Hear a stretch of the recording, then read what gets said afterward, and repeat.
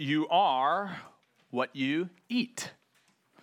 That was the conclusion American nutritionist Victor Lindlar made in his popular 1942 book of the same title.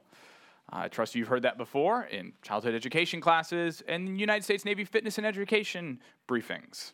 The point is simple enough and widespread enough.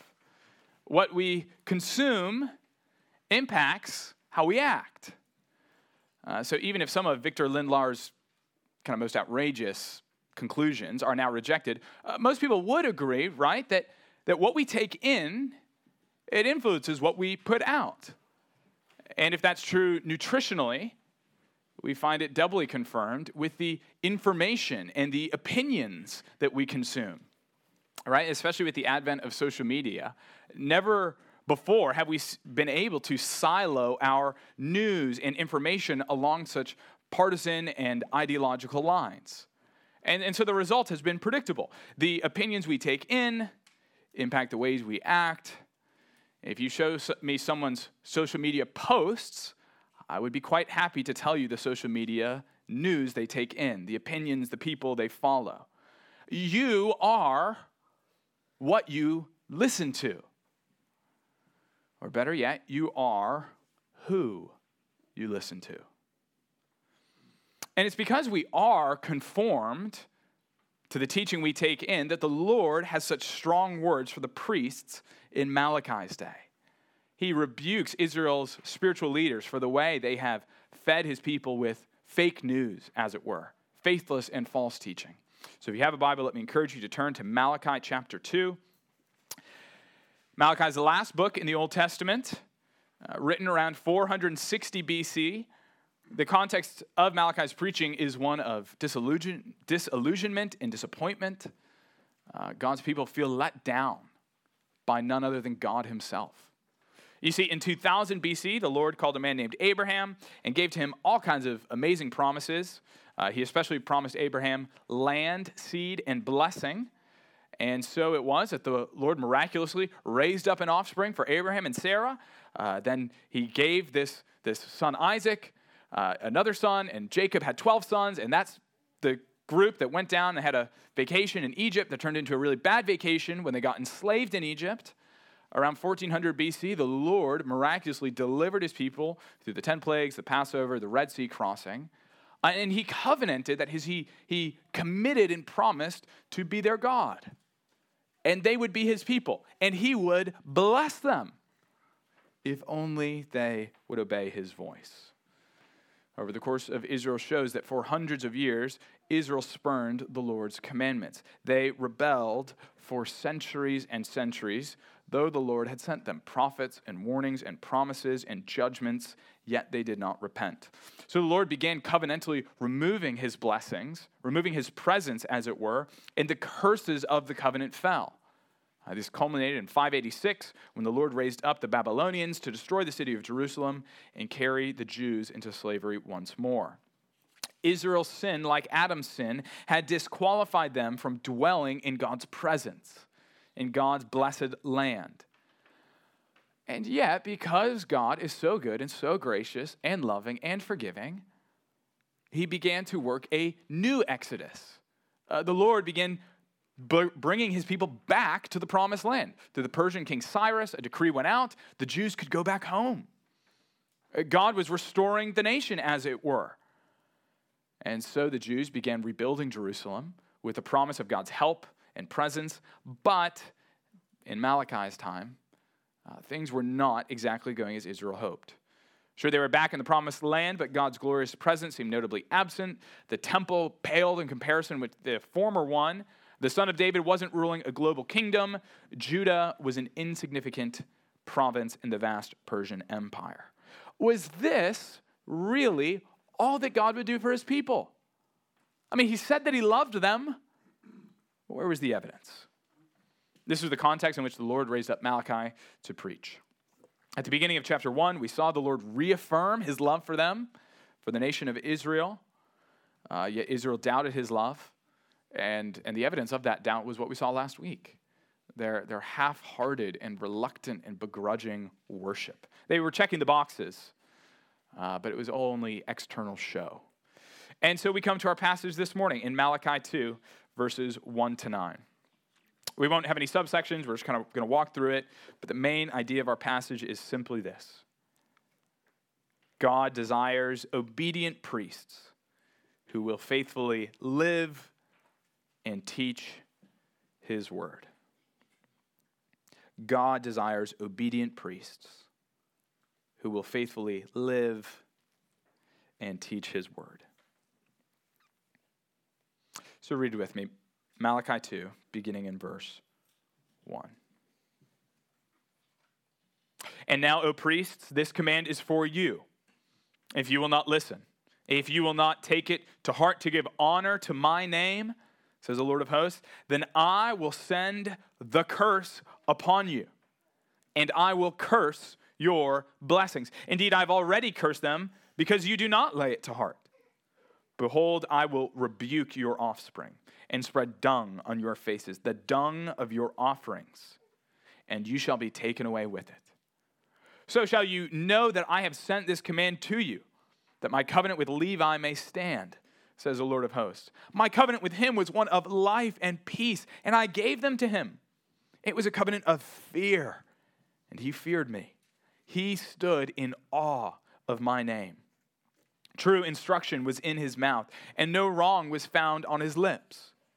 He walked with me in peace and uprightness, and he turned many from iniquity.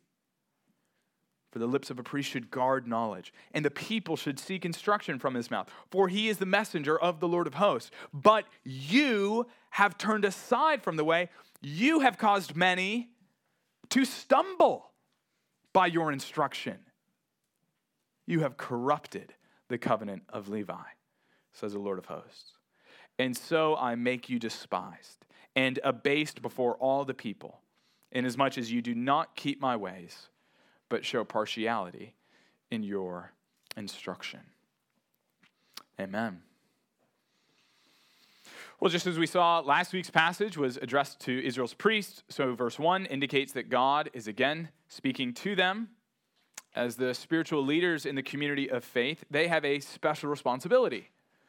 It's naturally, as the leaders, God wants to talk to them. And so he says, if you will not listen, if you will not take it to heart to give honor to my name, then I will send the curse upon you. Notice how God begins.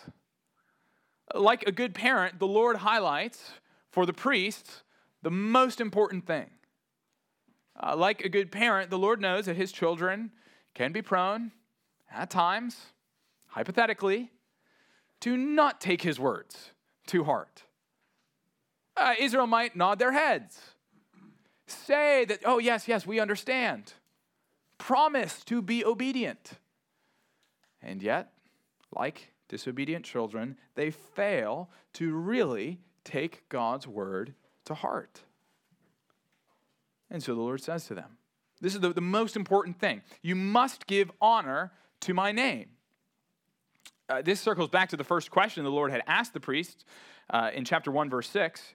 Remember, God said, a son honors his father. If then I am a father, where is my honor? To honor someone is to give them the reverence and respect that they deserve. So children should honor their parents, and citizens should honor governments and kings and all those in high places.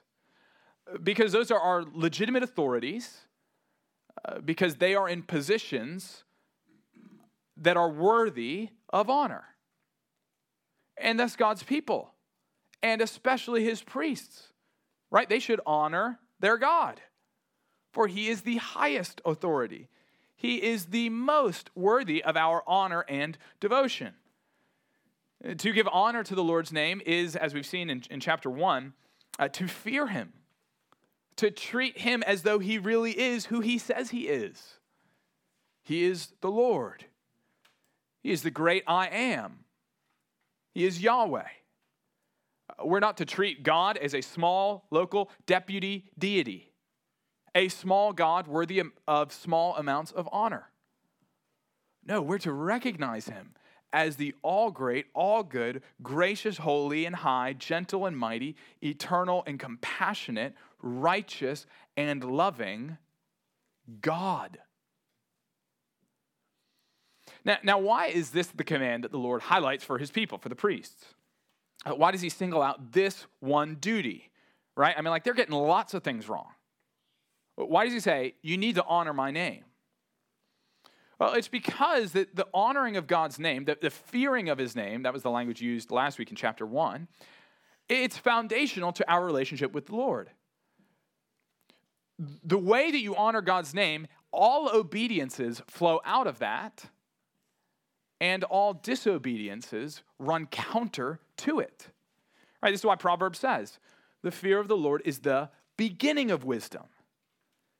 That is, if you get that right, if you honor God rightly, well, then you've got like a really good framework for evaluating everything else in life. There are something like 635 laws in the Torah, okay? And if you will set it in your heart to honor the Lord, yeah, those are just details that you'll figure out. But the most important thing is that you would honor God, make him the most important reality in your life. Everything else are downstream details of your fundamental commitment to honor God's name. That's what the Lord was calling these priests to. So what does it mean for God to say in the middle of verse 2, if you don't give honor to my name, then I will send the curse upon you, and I will curse your blessings. Indeed, I've already cursed them. Well, to understand this, we've got to understand the job description of a priest. As priests, as a descendant of Aaron, they were to be the mediators between God and man.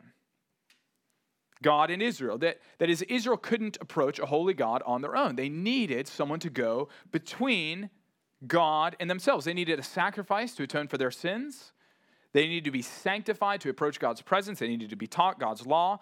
And so the priest would help purify the worshiper and help the worshiper offer his or her sacrifice. And then, as the climactic and final act of worship, the priest would speak a blessing, a benediction, a eulogy over the individual. So God had promised to bless those who bring sacrifices to him, those who worship him. Now that the individual Israelite had completed this act of worship, the priest stood in the place of God, as it were, and spoke God's promised blessings over them. Right? God said he'd bless those who do this. You've done this, so congratulations. God will bless you. That's what the priest's job was to do. It was the most exalted, important blessing that any Israelite could receive from the priest, and specifically the most important and exalted of the important and exalted blessings was the one from number 6, the Aaronic blessing. All right, so this is really crucial. Just you can listen or turn there, but just listen. In number 6, 23 to 26, we read, the Lord spoke to Moses, saying, speak to Aaron and his sons, saying, thus you shall bless the people of Israel. You shall say to them, the Lord bless you and keep you. The Lord make his face to shine upon you and be gracious to you. The Lord lift up his countenance upon you and give you peace. This is one of the most important paragraphs in the entire Old Testament. You could say it's a summary of God's covenant blessings that he's promised to his people. So, like, all the good things he has in store for them is summarized in this priestly blessing. In effect, when the priest would bless the worshiper, the priest would say, may the Lord bless you and keep you in his love. May his presence sustain and preserve you. May he be gracious to you and forgive you despite your sins. May you know him and his smile. May you have peace. And the result of the sons of Aaron, the priests, pronouncing this blessing upon the people, number 6:27, the very next verse of number 6. So shall the priests put my name upon the people of Israel, and I will bless them. Do you see what's going on here? In short, this blessing, this Aaronic blessing, is an exposition and an application of the Lord's name to the Lord's people. By means of this priestly blessing, Yahweh's name would be placed upon and associated with Israel, thus leading to blessing. So God is the ever-blessed, ever-blessing being.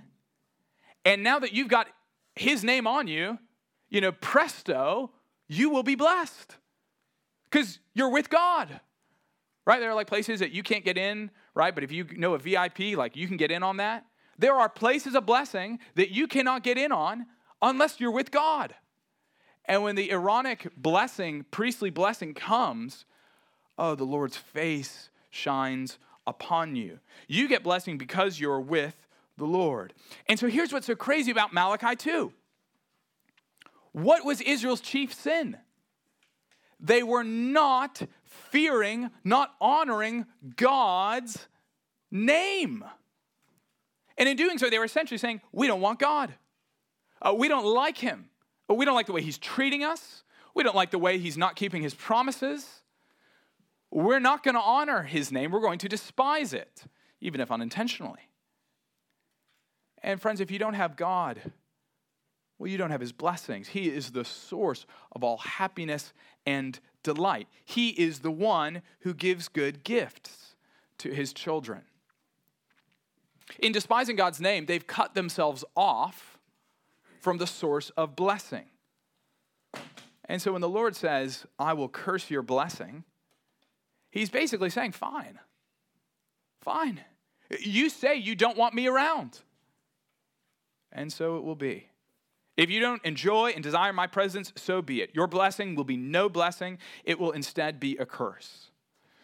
Israel's a little bit like the child who hates his family and then deserts mom and dad, but still wants the car and the credit cards and the birthday presents and, all the benefits, right?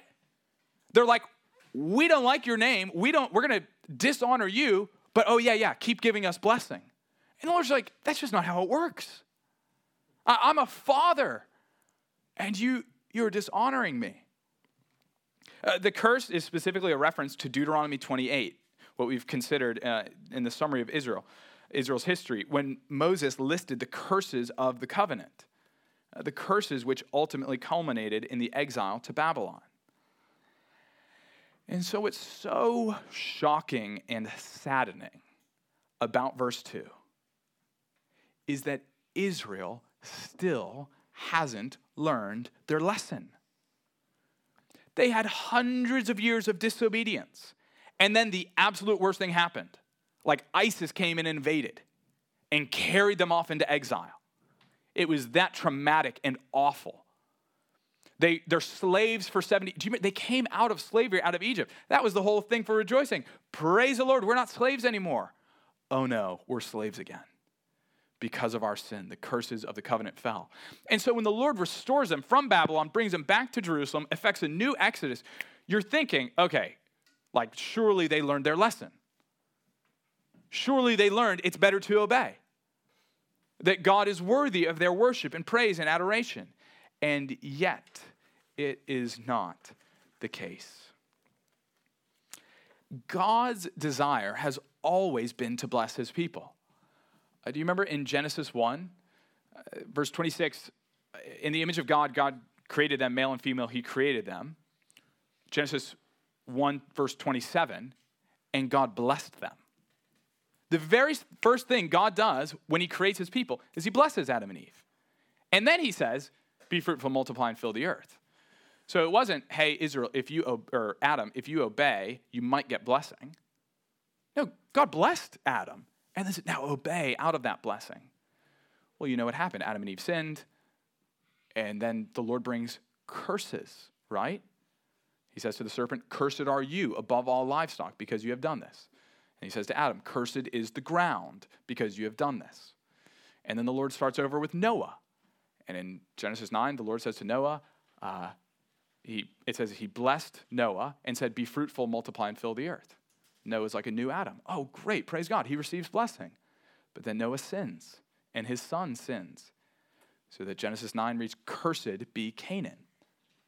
Again, God's people can't obey him. They fail and bring curse. And then you get Israel, this kind of like corporate entity. God blesses them, and then they just end up getting with the curses. And so maybe you think like, okay, they're finally going to get it, this second shot now that they're back in the land. But here we see in Malachi 2, the curse is still coming upon them. Brothers and sisters, this is what we are like in our natural state. All of us sin and deserve God's curse. We deserve God's judgment. There is no hope, even as we sang in Rock of Ages, that the labors of our hands could fulfill the law's demands. We need someone to absorb God's curse for us and bring us into blessing. For Israel, they've not learned their lesson. And so the Lord says in verse 3, behold, I will rebuke your offspring and spread dung on your faces, the dung of your offerings. Frankly, the words are jarring.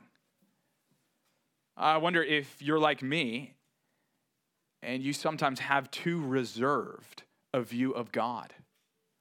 I'm like, God is really upset here. He's angry. He hates sin. He's not a robot. These priests have been despising and dishonoring his name. They've treated him shamefully, and so now they too will be treated shamefully. The Lord is disciplining his people, these priests. And yet his discipline is for their restoration and renewal.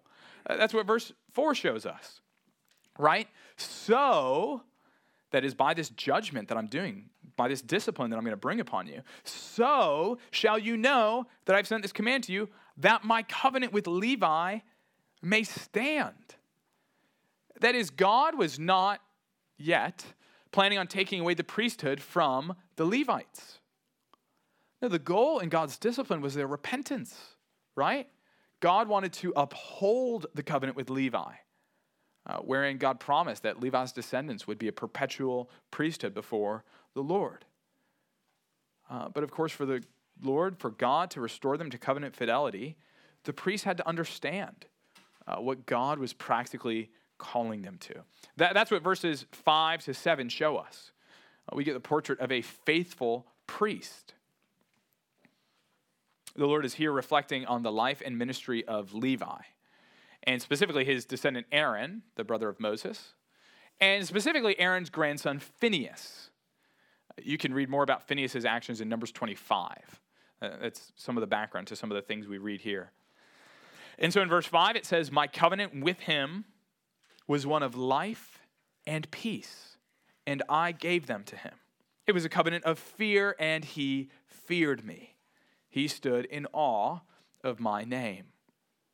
Friends, this is kind of the big picture. It's what we've seen. It's the most important realities.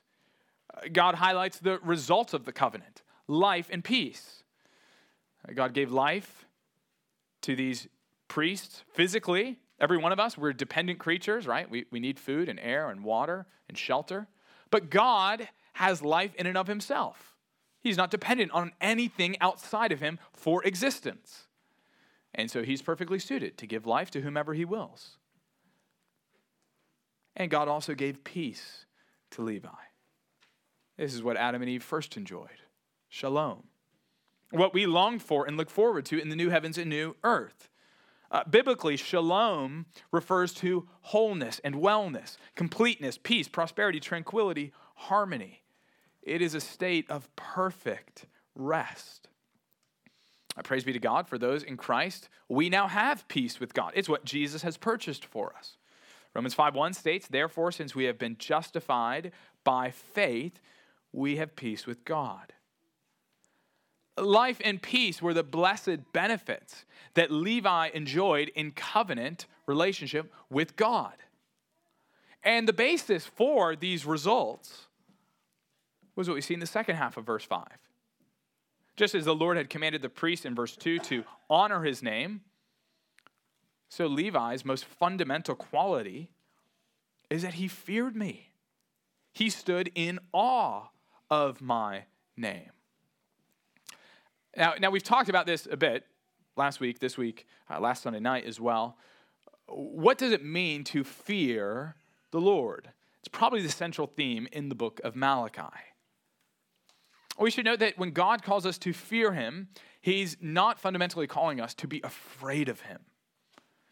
Okay, so you remember back in the Garden of Eden, when Adam and Eve sinned, they run and hide, and Adam explicitly says, it was because I was afraid.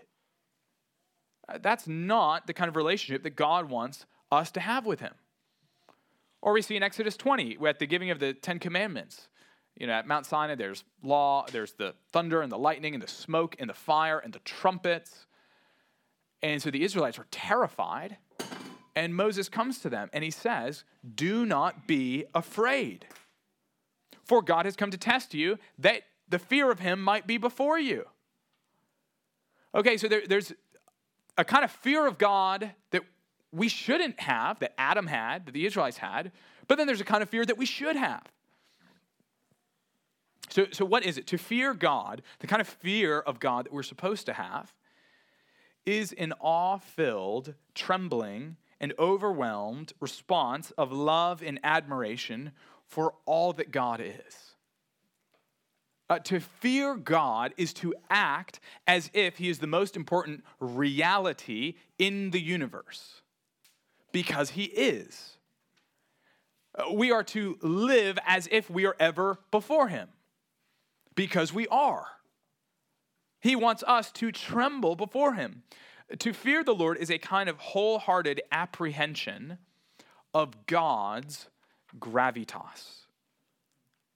To fear God is to know the wonder of his glory and the weight of his grace.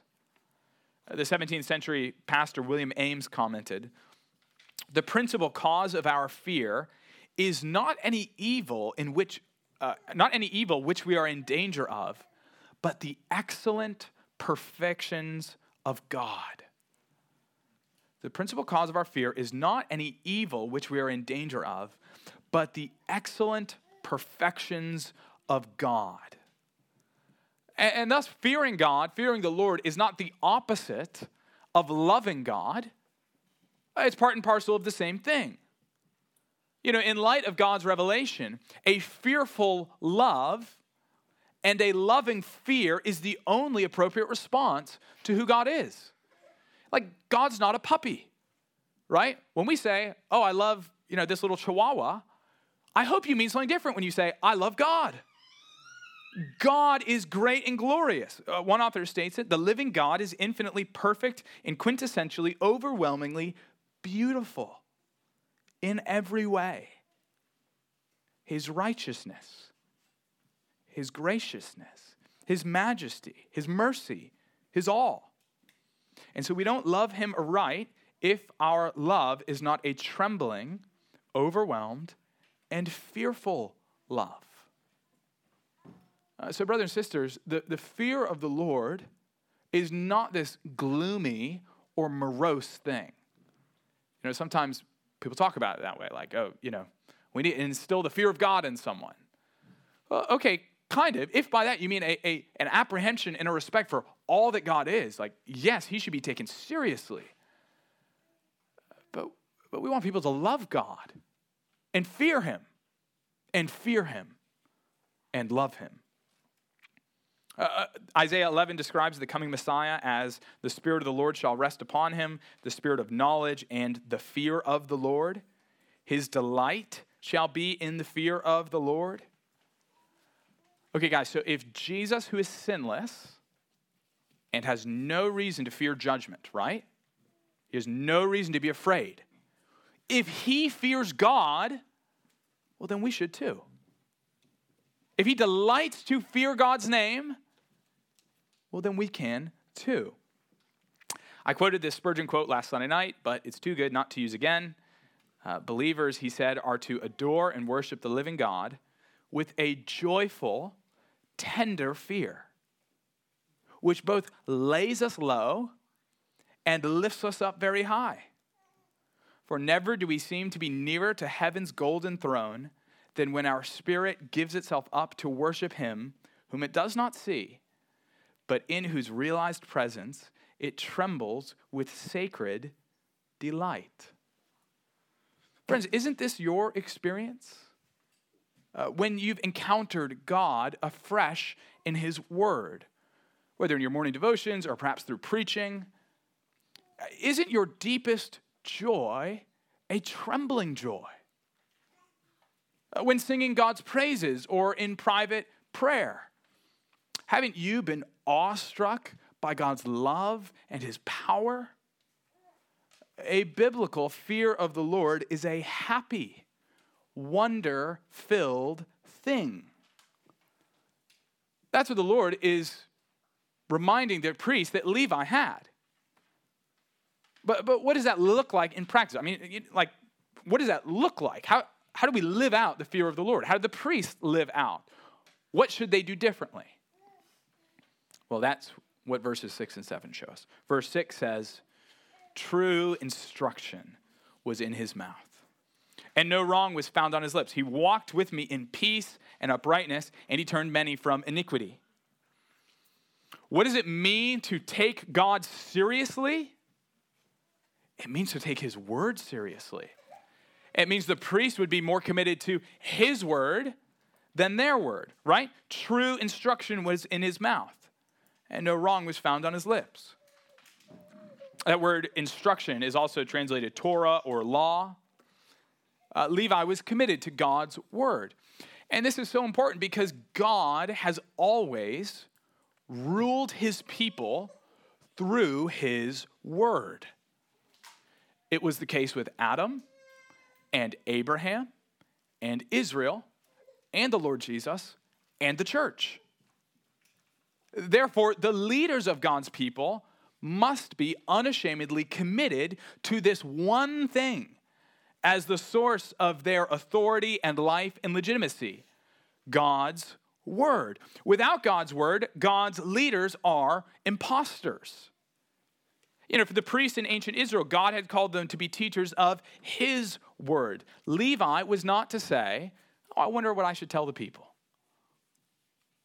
His job was not creativity, but faithfulness and fidelity. To fear God is to take his word seriously. Did you notice in Psalm 19, it's saying like the rules of the Lord are true, the precepts, the word, and then it says the fear of the Lord is clean? Well, okay, you're talking about the Bible, you're talking about God's word. Why, David, did you insert the fear of the Lord in there? Well, because to fear God is to take his word seriously. Because God's law is true. True instruction was in his mouth. Anything Levi said on his own authority, you know, it might be true. But how would you even know? Other than judging it according to and against the standard of God's instruction. It is always true. Today, the closest equivalence to the teaching office that the priests enjoyed is occupied by pastors. Now, pastors are not priests, okay? Like super duper important. Pastors do not mediate between you and God. So you can pray to God right now if you're a Christian. You don't need me. We believe that Jesus is our high priest. Jesus is the one who intercedes for us to God, who mediates between God and man. Pastors are shepherd teachers, as Ephesians 4 describes them. They feed the sheep with God's word, and they lead them to green pastures.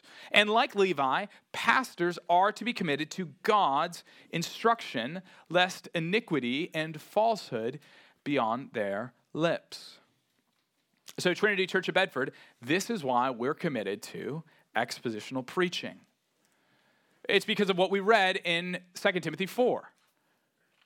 Paul doesn't tell Timothy, preach, my man. Let's hear what you have got to say. You're a good public speaker. Wow us with your dazzling rhetorical abilities. No, he says, preach the word. Because it's God's word that God's people need to hear. And so, brothers and sisters, the main diet of any church should be the regular exposition of God's word, where the point of the passage is the point of the sermon. Topical series can be great and helpful in small dosage. In a topical series, the preacher says, what do I want to talk about? And then he goes and preaches on that. But that leaves the door open for false teachers like the priests in Malachi's day to twist the scriptures and run rampant with their own ideas and agendas. Right? The benefit of walking through books of the Bible is that God sets the agenda. Right? Like he just tells us what to talk about. So today we're talking about Malachi 2 because that's after Malachi 1. And then next week we'll be in Malachi 3. I'm just not insightful or funny or godly or wise enough to determine what you guys need to hear about, what I need to hear from. So we're going to trust God that he knows what we should talk about. And again, just going through books of the Bible, it forces us to tackle the topics that we might not ordinarily want to talk about, right? It means we can't avoid it. And so Trinity Church of Bedford, members of Trinity, I've said this before, and I'll say it again. You should fire me if I start preaching anything other than God's word. For the love of your own souls and the love of your family members, for the love of your neighbors who you're trying to evangelize and invite to church, for your love for me, and ultimately because of your love for Christ. Work and pray to ensure that God's word is always the foundation of all that we teach here at Trinity. In verse 6, Levi is also commended because he walked with me in peace and uprightness. Thank you, brother. I appreciate that. That is, Levi didn't just talk the talk, right? He walked the walk. He actually lived it out. He wasn't a hypocrite like so many in Malachi's day and in Jesus' day and in our own day. So the teachers of God's word, of God's people, can't just say, do as I do, or do as I say, not as I do. I just worry about the whole teaching thing. I don't worry about living it out. No, that's not how it works. So, for example, in 1 Timothy 3, Paul gives tons of qualifications for pastors, about 13 of them. There is only one competency to pastors, one skill or ability he must have. A pastor must be able to teach. That's what we're going to talk about tonight in our evening service. But everything else is a character qualification because pastor teachers are meant to be examples. That's how Paul can tell the young pastor Timothy, set the believers an example in speech, in conduct, in love, in faith, and purity. And he tells the Philippians, what you have learned and received and heard and seen in me, practice these things. What you have learned and received and heard and seen in me, practice these things. Brothers and sisters, that's the kind of godly example that God expects pastor teachers to set. For many of you, this will not be the last church you're part of because the Lord will bring you to Utah or California, or for any number of reasons, this might not be the last church for people in this room. Those are the types of pastors you should be looking for. People that you can learn from them and receive from them and hear and see in their lives, and you can practice those things.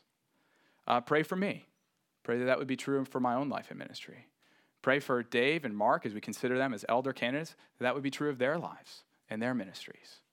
It is a weighty and wonderful thing to set an example.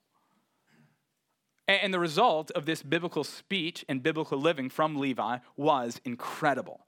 I mean, just look at that last phrase in verse 6. This is why the stakes are so high. You see what it says? He turned many from iniquity. What a glorious statement. He turned many from iniquity. Friends, wouldn't you like that on your headstone one day? Wouldn't that be a great thing to be said about you in your eulogy? She turned many from iniquity. Through her prayers and her speech and her love and her service, she turned many from the paths of sin. Beloved, I don't know what goals you've set for yourself in 2023. I don't know what professional and personal and academic and financial, familial goals you may seek. I can promise you that on the last day, you will be glad if this is said of you. He turned many from iniquity. Pastors specifically are to have this kind of ministry in the New Testament. So Paul wrote to Timothy. Again, it's almost really similar language. Listen to this. Paul told Timothy, keep a close watch on yourself and on the teaching. Persist in this, for by so doing, you will save both yourself and your hearers. Wow. It is really important that pastors persist in being watchful over their life and their doctrine, because their hearers may or may not obtain salvation, depending on whether or not they persist in this. Again, reasons to pray. Pray for your pastors. Pray for your teachers. And so in verse 7, the Lord rounds off the traits of an obedient priest. We read, for the lips of a priest should guard knowledge, and people should seek instruction from his mouth, for he is the messenger of the Lord of hosts. Friends, the priest can't teach God's law if they don't know God's instruction. That's why he needs to guard knowledge. That's why priests need to study the scriptures.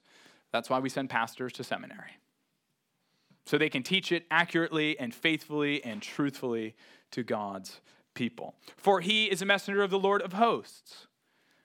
Notice that he is God's messenger. The priest isn't supposed to come with his own message. He's not supposed to come with the king's message to drum up political support. He's not supposed to come with the people's message, tickling their ears, proclaiming what they want to hear. No, people will seek his instruction when they know that he will not parrot back their own opinions, for he is a messenger from God. This is what the priests were supposed to be. This is what Levi was. But in verse 8, we see the contrast. Look there. But you have turned aside from the way.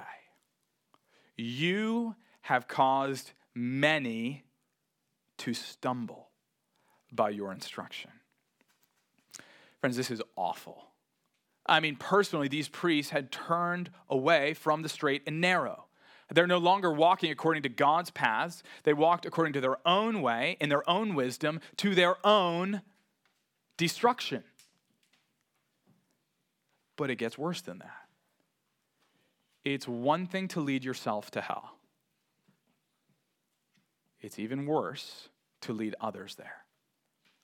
Yeah, that's what the Lord says. While Levi turned many from iniquity, these priests cause many to stumble. It's that same kind of stumbling we talk about in our benediction, right? Now to him who is able to keep you from stumbling, from falling away from the Lord. These priests caused many to stumble. That is, there were people who were going to make it. And yet, you have caused them to fall away. That is a terrifying thought. Your corrupt teaching has been so insidious and deceitful, so damaging, that those who were walking well have stumbled. Friends, God is sovereign, make no mistake, but we are responsible, make no mistake. These priests are responsible for their actions. This is what Jesus rebukes in Matthew 23, when he states, "Woe to you, scribes and Pharisees, hypocrites, for you shut the kingdom of heaven in people's faces. For you neither enter yourself, nor allow those who would enter to go in." Friends, it is an almost unspeakable evil to bear the name of Christ, yet teach contrary to God's word. And this is not just like one slip of the tongue, right? This is not an imperfect ministry. Everyone has that. But to teach so wrongly that it ends up damning its listeners. This is why Jesus and Paul have such harsh words against this kind of ministry.